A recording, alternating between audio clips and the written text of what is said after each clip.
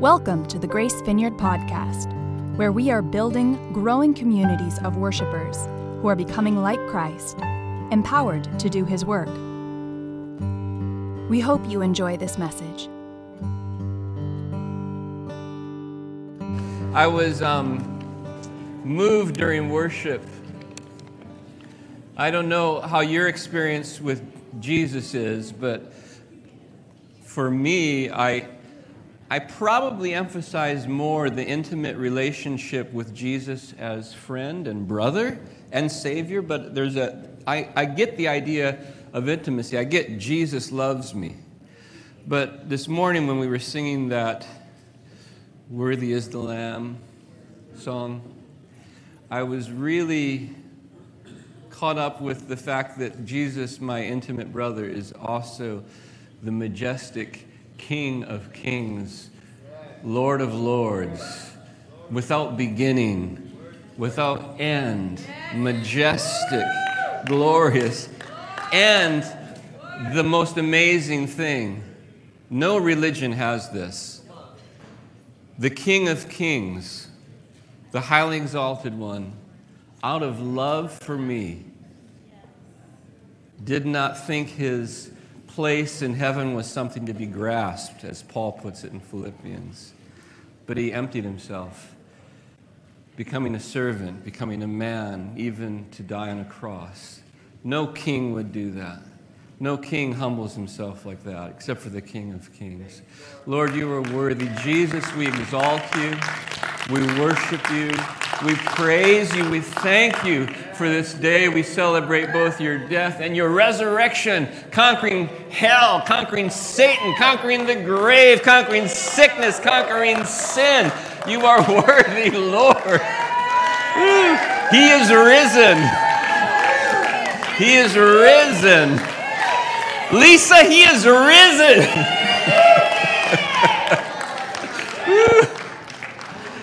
Wow.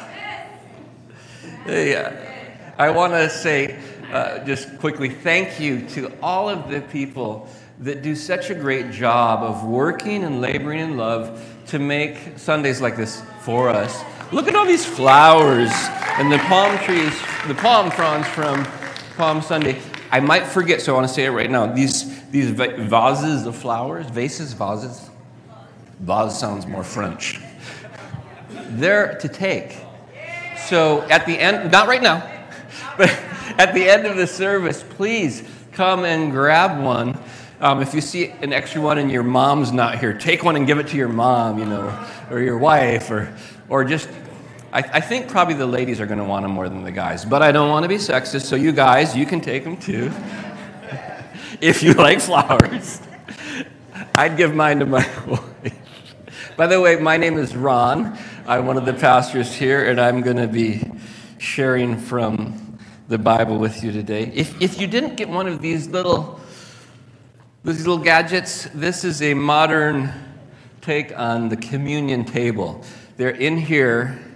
There's a little, on the bottom, there's a little teeny loaf of bread.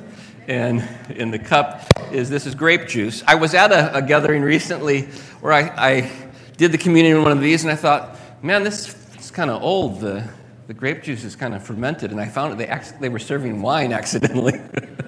But this one, in case you're worried, this one is not wine. You're safe if you are trying to avoid alcohol. It was funny.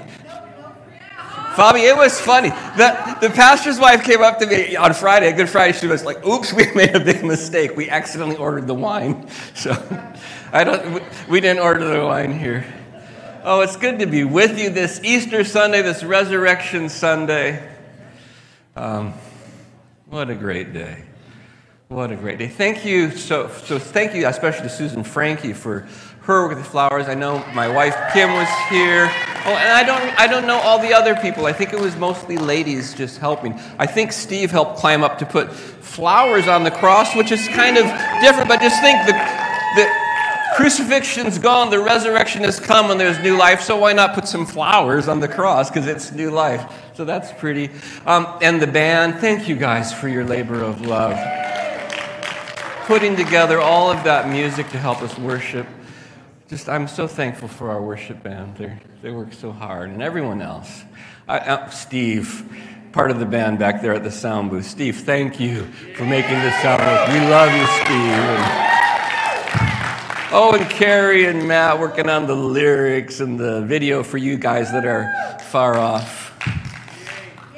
This morning I was chatting with my friend Oswald, who lives, he goes to the University of Mulungushi in Zambia, and he was going to join us. So right now it's about 6:30 in the evening there, but there's probably some of our Zambian friends watching right now. So hi, Zambia, we're glad you're here. I don't know if any of our Pakistani friends are here, but they often join us. So it's fun to be together around the world, huh?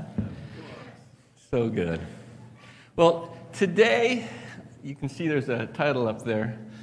I'm going to be attempting to talk about what are kind of bookends for this weekend. The cross, the crucifixion of Jesus, and the empty tomb, referring to the resurrection on Sunday morning. You know, if you didn't know, it's possible you're in here you don't know. The reason we are here is because a man named Jesus, a Jewish rabbi in the first century, claimed to be the promised Messiah, the Son of God, who would take away the sins of the world using the title of the Lamb of God, like a sacrificial lamb. And on Friday, we remember the day that he willingly allowed himself to be nailed to a cross, a Roman crucifix, a cross of execution. And he said that when he would do that, he would bear on himself the sins of all of the world. And he said, you'll know it's true because on the third day after I am dead, the grave will not hold me, but I will rise from the dead, and you will know then that I am the Son of God who has laid down his life in love for the whole world. And it changed everything. And I want to talk about how the cross and the resurrection impact us today. Lord, we come to you in prayer asking for you to be so present in the reading of your word and the opening of the scriptures that you've given us. I pray that you put power on this message. Holy Spirit, we welcome you. We ask that you will speak specifically to the needs and hearts of every person that hears this talk. Lord, that there will be a unique message from you to each. That people will be transformed by the word of God. We pray if anyone is here that has not yet come into the kingdom of God, has not come into the lordship of Jesus Christ, that they will today. So bless this time in the word, we pray. Amen. I do want to say one announcement. This coming Saturday, April 15th, at 10 a.m., we will be meeting at the Oceanside parking structure by the Transit Center. You know where that is. I think that's the corner of Cleveland and Seagaze. We'll start there, and we're going to do a Jesus walk. And we don't yet know what that's going to look like, but we think it's going to look good. Some of us will have guitars. There'll be some singing and worshiping to Jesus. But we will be walking around the Strand area, and we will absolutely be having some holy hellos. So we're going to say hello to a lot of people, but they're going to turn into holy moments. We will pray for people. Ask them if they'll let us, if they want. We won't just attack them. It won't be attack prayer. It will be, excuse me, we'd like to bless you. So we'll be praying for people, sharing the good news of Jesus. Usually when the people of Jesus go into the community with the name of Jesus and the power of the Holy Spirit, good things happen. It's like a chemical explosion. You put the right pieces together and it kabooms. That's how bombs work, and there's going to be a Holy Ghost bomb, I think. So, when are we meeting? What time? Where are we meeting? Who is meeting? All of us. Yes, okay. If you've never done it before, come. It's a lot of fun. That's right. Especially if you're a chicken, there's a line called the chicken line. And you need to cross over the chicken line, and that will turn you into an eagle. That's how it works. I want to start out with kind of an image, a a thought to get us thinking. This is a $20 bill. Does anyone need this $20 bill today? Do you? You really need it, Denise? So, Denise, would you rather have the front side or the back side? You just want the back. Denise, it doesn't work that way. You can't get the back without the front. There are two sides of 120. If you want it, you got to have the whole thing. So, which one is more important? This guy in the front, is he more important, or the back? Well, it's a nonsense question. It's a stupid question. Ever have someone try to trap you with a stupid question? If God can do anything, can he make a rock so big that he can't pick it up?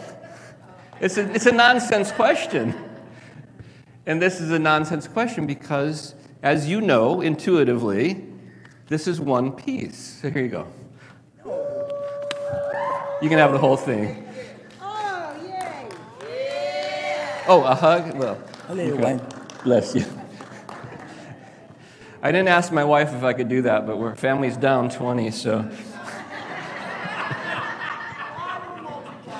God will multiply it. What's more important, the cross on Friday, the crucifixion, or the resurrection? It's a nonsense question. They are two sides of one salvation. So that's kind of the first thought I'm getting us thinking about. You can't have one without the other. They each have truths and portions that work together for our salvation. The cross is for killing my old life. The resurrection is for being born again into a new life. Where I'm resurrected, the language of being born from above or being born from the Spirit. The cross is substitutionary sacrifice. Perfect sacrifice. But if it's perfect sacrifice, then death could not hold the sacrifice.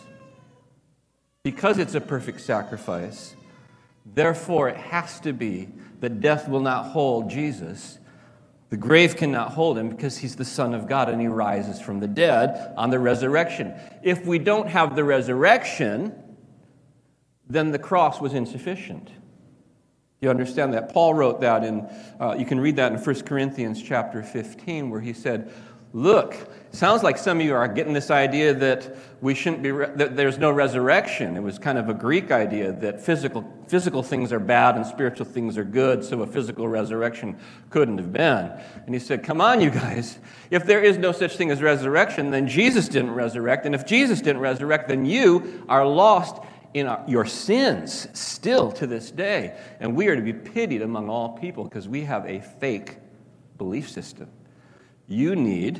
I need salvation. I need both the cross and the resurrection.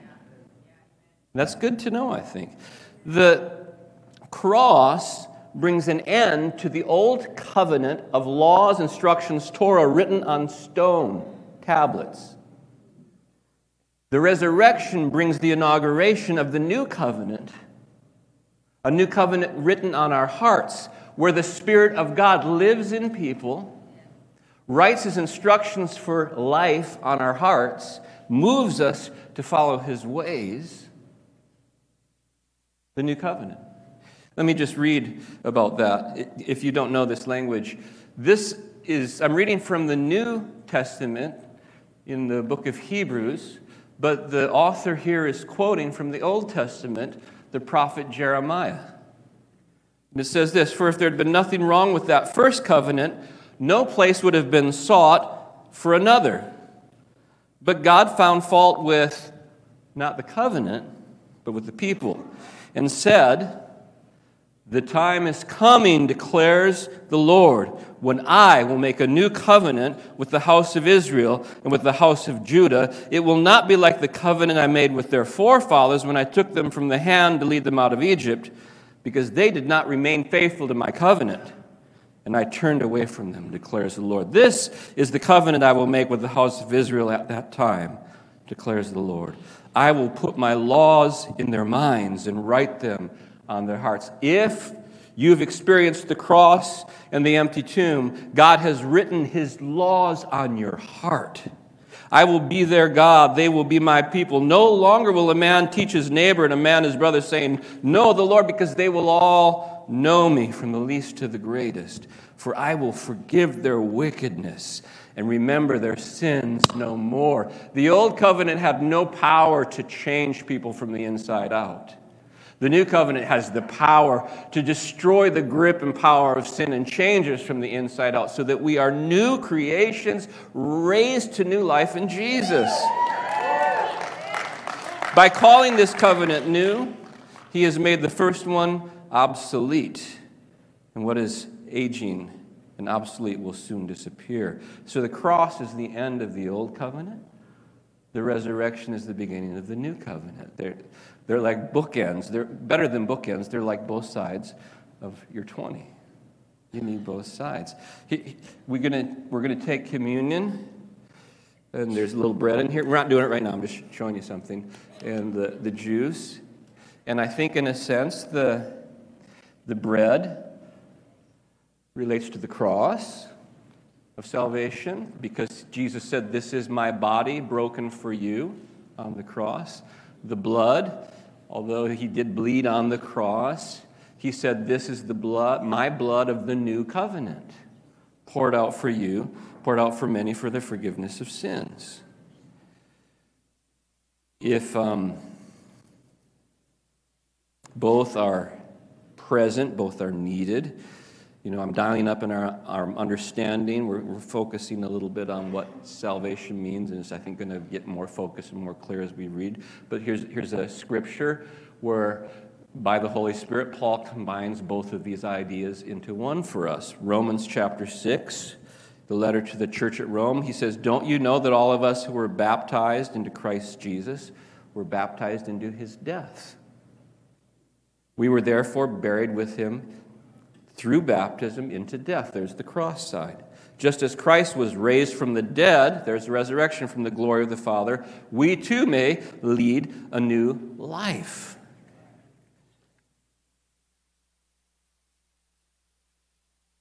I think that some people who are followers of Jesus, some Christians, tend to fall on one side of this or the other, and we need both. And I want to encourage us to grab onto both of these principles. Some Christians I know seem to focus exclusively on the cross. They're very conscious of their sins. They every day say, I need to preach the gospel of the cross to myself every day.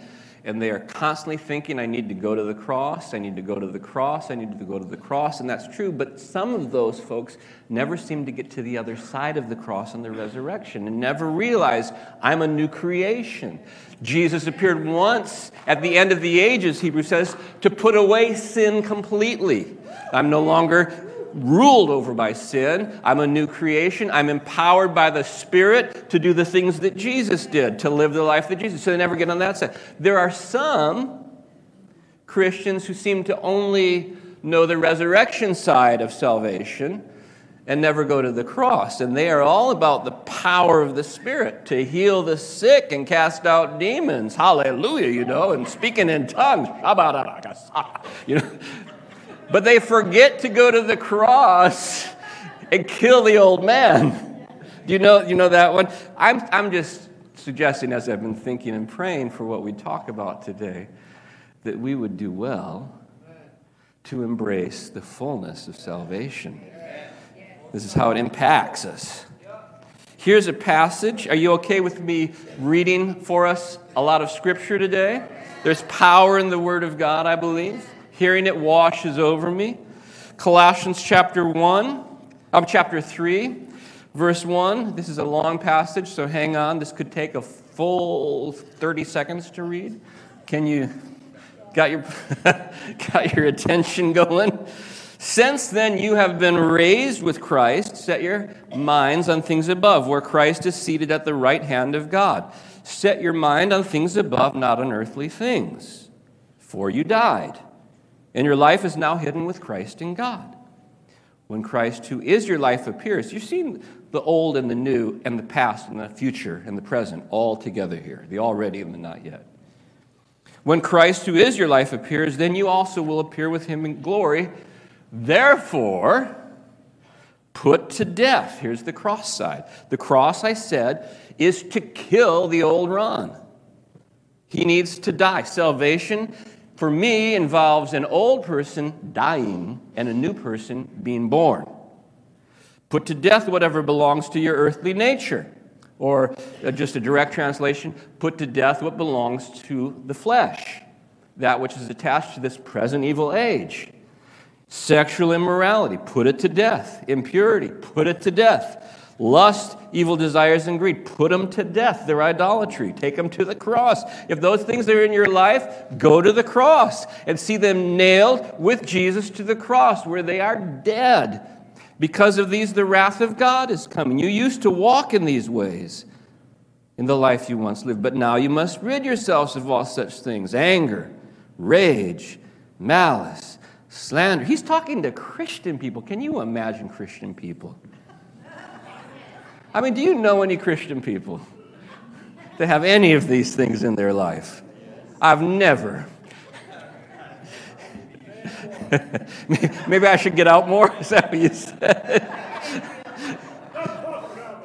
Oh, I think I'm stepping on some toes. Do not lie to each other, since you've taken off your old self with its practices. Oh, now we get into resurrection. And have put on the new self. Now, see, you don't want to just stop there. You don't want to stop the verse at the comma. You want to keep reading, since you put on your new self, which is being renewed. Remember, I said salvation is an event. You were saved, and salvation is a process. You're being saved for a long time, and it's a future event. We will be fully saved at the return of Jesus, which is being renewed in knowledge in the image of his Creator. Here there's no Greek, no Jew, no circumcised, no barbarian. We're all one in Christ, all on level ground. Christ is all and in all, and now here's the new life. But, therefore, as God's chosen people, did you know God chose you? Holy. He chose you to be set apart for him, holy. Dearly loved. You are dearly loved by God. Because you are dearly loved, chosen, and holy, clothe yourselves with the new life, with compassion, kindness, humility, gentleness, patience. Bear with each other. Forgive whatever grievances you may have against one another. Forgive even as Jesus the Lord forgave you. And over all these virtues put on love, which binds them together in perfect unity. Let the peace of Christ rule in your hearts, since as members of one body you were called to peace. Oh, we need that word in our world today. Let the peace of God rule in your hearts. You were called as one body. I could go off and preach about Republicans and Democrats living in peace. I won't go there right now, but you know where my thoughts just went. Oh, let the word of Christ dwell in you richly as you teach and admonish one another with all wisdom, as you sing psalms, hymns, spiritual songs with gratitude in your hearts. This is the life of the resurrection. Whatever you do, whether in word or deed, do it all in the name of the Lord, giving thanks to God the Father through him. Putting off the old man on the cross, being raised to new life. Before you and I come to salvation, I hear piano music. That was lovely. Before you and I come to salvation, we are gripped by sin. We are held in its grip. And we are powerless to break free. Have you ever tried to break free from sin without Jesus? How'd that work out for you? You can't do it. We are gripped by it. When we wake up, we are in shame from the day before. Do you remember that?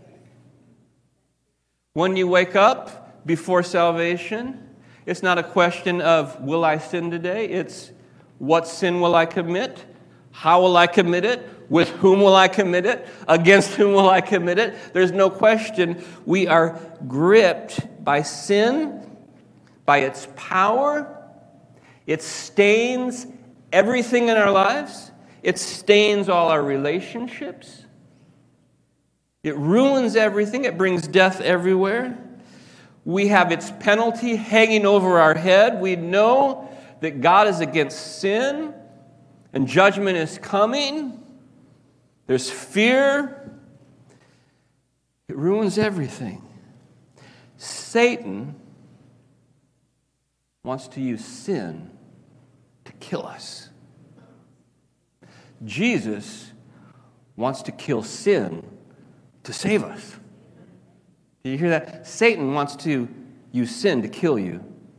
Jesus wants to kill sin to save you. Satan's wrath is against sinners. God's wrath is against sin. God loves us. How are you doing with all this Bible reading? Oh, what a good class. What a good congregation. Here's some more. Paul talking about what I just said, the grip of sin. At one time, Titus chapter 3, we too were foolish, disobedient, deceived, and enslaved by all... Well, I sounded like a Southern Baptist preacher. Enslaved. I don't know what came over me. Well, hallelujah! I'm sorry. I grew up in a church where the pastor always got revved up and was shouting at some point in his sermons. But I'm not that guy. Deceived.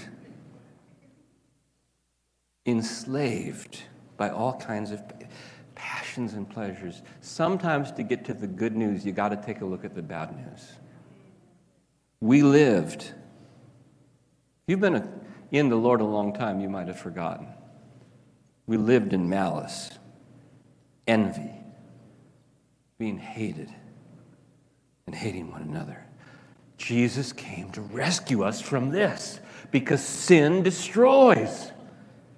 But when the kindness and love of God, our Savior, appeared, thank you, Jesus, for bringing your kindness and your love. He saved us. We need to be saved from sin. Do you understand that? I don't know. People don't preach a lot about sin these days, but we need to be saved from sin because it's killing us.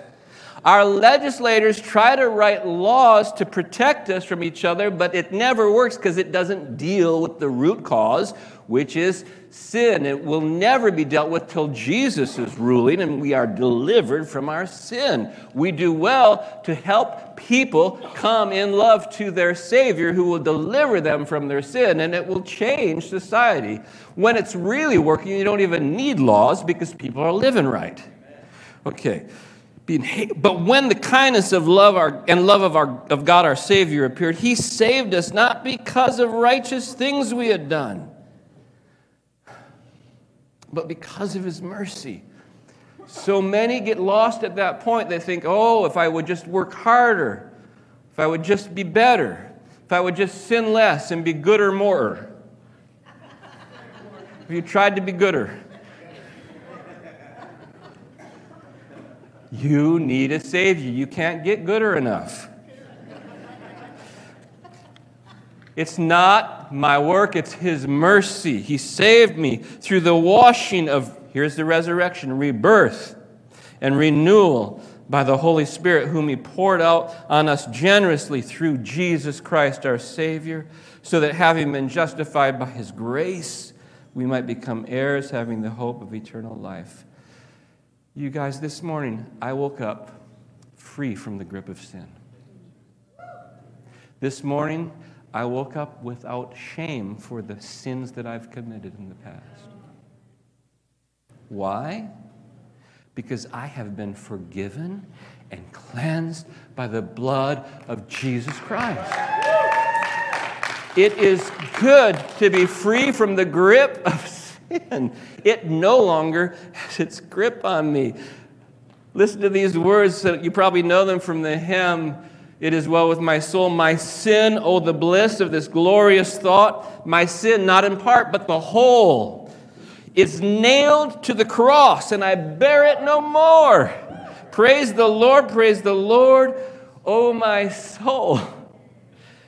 We have a salvation that includes the cross, and it includes the resurrection. It includes death to the old way. It includes new birth into life in the new way.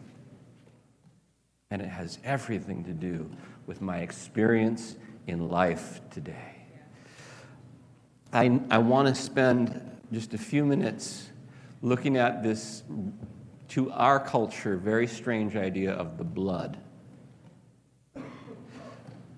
We are so far removed from, we don't even, you know where chicken comes from, right? It's in the frozen section. Do you know where steak comes from? The Stater Brothers. There's actually an animal that had blood in it. And we never see it. So it's so foreign to us to hear the words, the blood of Jesus. But the Bible is filled with statements like this. 1 John 1:7, "If we walk in the light as he is in the light, we have fellowship with one another, and the blood of Jesus, his Son, cleanses us from all sin." I think for most modern people, when they first hear this kind of language, it is either very confusing or even very offensive.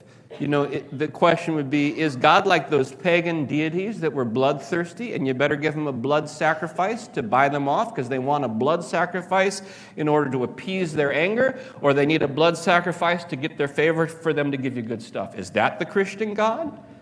Some people, I think, import that thinking into Christianity, but it's actually very different, and I want to try to think through that with you a little bit, which might be helpful.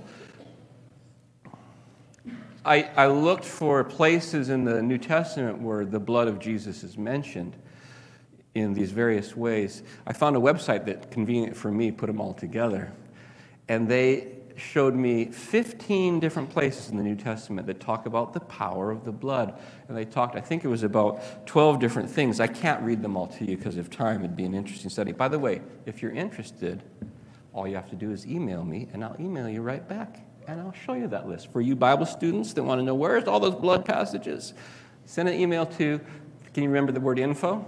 Info at Grace, VCF, Vineyard Christian Fellowship, gracevcf.org. Okay, so the blood has power, the Bible says, to redeem us. It has power to reconcile us to God, to pay our ransom. The blood has power to wash away sin. The blood has power to forgive us. The blood has power to free us. The blood of Jesus is the power to justify us. The blood of Jesus cleanses our guilty conscience. The blood of Jesus sanctifies us. The blood of Jesus opens the way to the presence of God. The blood of Jesus gives us peace. And the blood of Jesus overcomes the enemy. That's all written in greater length in the New Testament. The blood is both literal. Jesus literally bled on the cross, but it's also a metaphor for the life.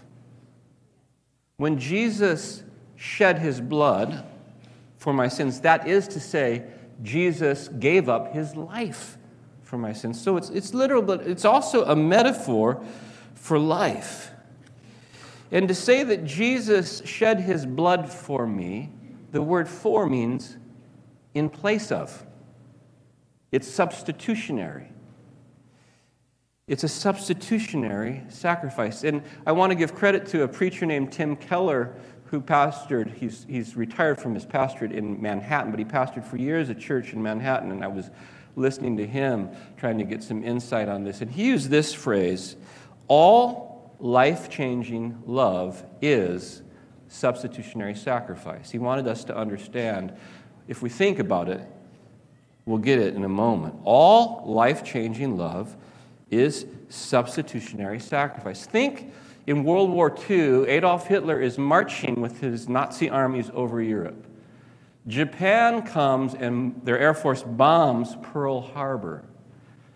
Very quickly, millions of Americans volunteer to go to war. They volunteer out of love for their families that they want to protect. They volunteer out of love for the idea of freedom. They volunteer out of love for their country. Out of love, they sacrifice, quite literally, their lives. Many shed their blood to save the country. And we understand that. It was a substitute. Young men went because their children couldn't go, but they wanted to protect their children, and out of love, they gave their life as a substitutionary sacrifice to pay for that need. If I am going to forgive you for hurting me out of love, I don't just forgive you because I'm kind. I actually absorb into me the cost of your injury. If you injure me, my first response is, I'm going to pay you back because you owe me. Is that right? But if I forgive you in a very real way, I pay the price for your injury and you don't. And I'm a substitutionary sacrifice in forgiveness. We understand this concept. Listen, if you loan me $1,000 because I'm in need, and then I foolishly waste my time and my money and I can't pay you back, and you eventually in love say, I will forgive you, Ron. You don't have to pay me the $1,000. It doesn't get unpaid. You paid for it. You were a substitute, and you took that debt and absorbed it into yourself. We understand that. It makes perfect sense then that if God is going to forgive the sins that have defiled and brought death and destruction to this planet, think of the cost of sin. Think of the cost to a life of a child that's been abused. Think of the cost to you if you've ever been robbed, and the vulnerability and the awful feeling of someone breaking into your house and going into your privacy and stealing your goods. If anyone's ever lied and destroyed your reputation through slander, think of the cost. If God is going to deal with the cost of all of the sin of the world, it's foolish, or I want to be nice, but it displays a level of ignorance for someone to say, well, if God is so great, why does he have to have his son die for us? Why can't he just forgive us? Because that's not how forgiveness ever works. Forgiveness never works that way. Somebody always pays. Real love that is effective is always substitutionary love. And the remarkable thing about God is that he, the King of Kings, loves you and me so much that he sees that we're caught, destroyed, gripped, embraced, enslaved, ruined by sin. And he says, I love you so much that I will gladly absorb the penalty, the cost, everything involved in your sin into myself. So that's why we can read, he himself bore our sins on the cross. I love this. It's not going to be on the screen, but this is a poem that's in the Philippians book. He, Jesus, being in the very nature God, did not consider equality with God something to be grasped, but made himself nothing. Taking the very nature of a servant, being made in human likeness, and being found in appearance as a man, he humbled himself and became obedient to death, even death on a cross.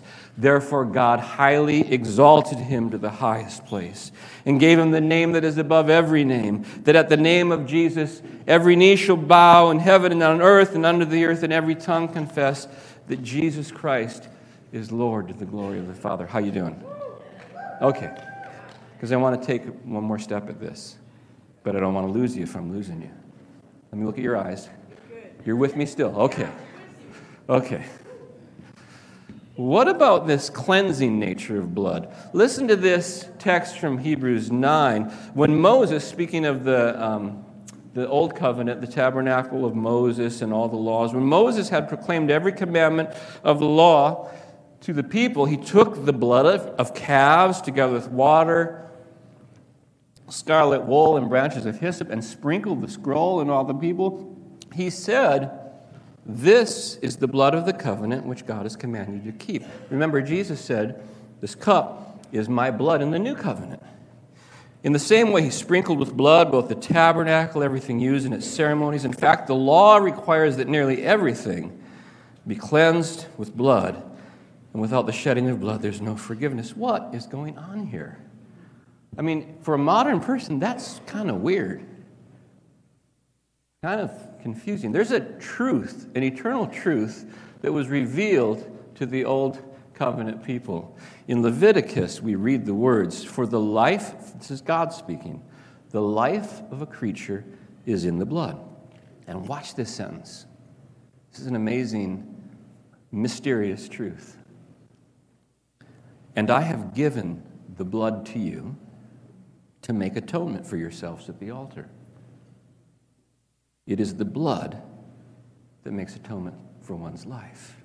And of course, year after year, sacrifice after sacrifice, it was never able to fully atone. They had to keep doing it over and over until one sacrifice came, the perfect sacrifice, a blood sacrifice. Notice, after Jesus on the cross, there's no more sacrifice. No one's sacrificing animals. Maybe some are somewhere, but the followers of the one true God, there's no sacrifice because one sacrifice has finished it all. It is done. It is finished. No more needed. Atonement has been paid. So here's a thought. The cleansing blood. If sin has stained us with death, and there's stains everywhere you look of death, and it stained our relationships with death, what kind of cleanser is needed to clean the stain of death? Life. Just like the way you deal with the stain of, I'm using a sort of symbolism, the stain of darkness is light. The way you deal with the stain of death is life. And God has said an eternal principle in creation, "I have given the life of a creature in the blood, and the blood has been given for atonement." So the way to cleanse from death is to bring the life and the life of God into the situation with the death and the resurrection of the Son of God. Does that maybe make a little sense to you? I need to be saved from my sin. And just kind of closing thoughts here. How am I thinking beyond what I've just told you that the cross and the resurrection impact my life today? Well, certainly the salvation ideas that we've just been talked about are true, but here's two more. One, the cross of Jesus tells me that I am priceless to God. I have inestimable worth to God because He would spend everything to save me. You have inestimable worth. The other thing it shows me is that God loves me completely, fully, dearly, while I'm still in sin. God loves me. I am loved. I am adored. I am valued. I am precious to the Creator of the world. Listen, if you know that, you won't have a lot of trouble knowing your identity. You will know who you are.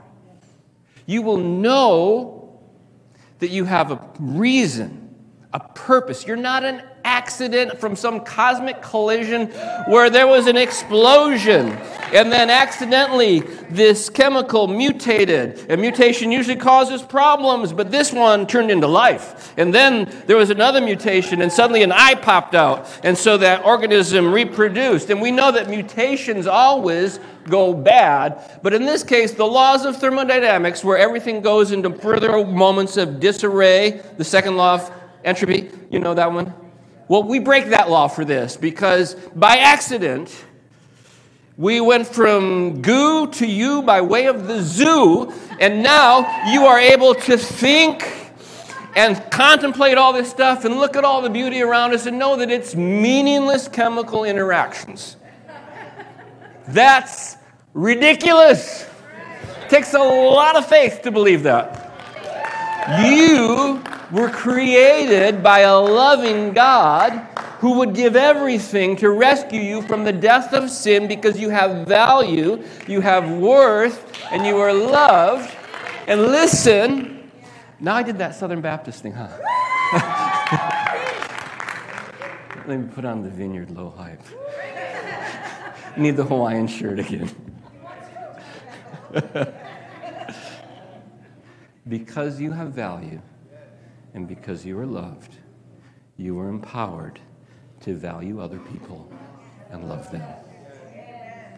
And when people live like that, they bring healing to our world. When more and more people experience the glory of God's salvation, the wonder of who Jesus is, they're filled with love by receiving love, and they respond with love because there's nothing else you can do when you are filled with love. Then they love with humility and grace the world around us, and it brings healing. That's how God's at work in our world. So, yeah, the cross and the empty tomb have everything to do with how we live. Let's take communion together. If you pull open the bottom of this, you'll find the bread. Now listen, this is a symbol, but it's got power, but not if you haven't given your life to Jesus yet. If you are hearing me, if you are even believing my words, listen, agreeing with what I'm saying and saying, yeah, that's probably true, is powerless. But putting your faith in the God that I'm speaking of is powerful to save you, to kill off the old life, and to cause you to have a new birth into a new life. If you're hearing me and you have not yet believed in Jesus, I'm not saying you believe that it's true. I'm saying that you put your faith in him so much that you say, I think you're the best deal there is on the planet. I'd sell anything to have you and your salvation and your life in me. I trust you, Jesus. I want you to be the boss of my life. I want you to be the Lord of my life. I want you to be the one who's driving my car. I want you in charge of my family. I put you in charge. If you want to do that, you'll be saved. Here's how you do it right now. Look to Jesus. Think about the cross. Think about the resurrection. Talk to him and say something like this: Jesus, I believe you are the Son of God. I believe you died, gave up your lifeblood for my salvation. I believe you rose from the dead on the third day. And I now trust you with my life. Please come into my life. Take away my sins and make me new. Please empower me to follow you all my life. I'm choosing to follow you. Take my life. Listen, if you have that kind of interaction with God, I tell you, your sins have not only been forgiven, their stain has been cleansed, and their power has been broken. And God is in you and changing you from this day forward, and you'll never be the same. Follow him the rest of your days. Now let's celebrate with communion. Here's the bread. I'm reading from Paul's writings. He said, I received from the Lord what I passed on to you, that the Lord Jesus, on the night he was betrayed, he took bread. It was real bread. It wasn't this little fake thing, but he took unleavened bread, and he broke it, and he passed it around. And he said to his disciples, this is my body. It's Thursday night. He knows that the next day his body is going to be nailed to a cross and broken. This is my body, which is broken for you. Do this in remembrance of me every time you eat it. Let's eat this together, remembering the cross of Jesus. We thank you, Jesus, for giving your body to be broken, for taking into your body all of the sin and pain and shame of this world, for absorbing it into yourself, for being the sacrifice for my sins, for paying the penalty of my sins. Thank you, Jesus. I eat in remembrance of your broken body. Thank you for the bread. It also speaks of the healing you brought for us in taking stripes upon your back. We praise you. And then if you're able to open the top here, I did it this time. Sometimes I have trouble.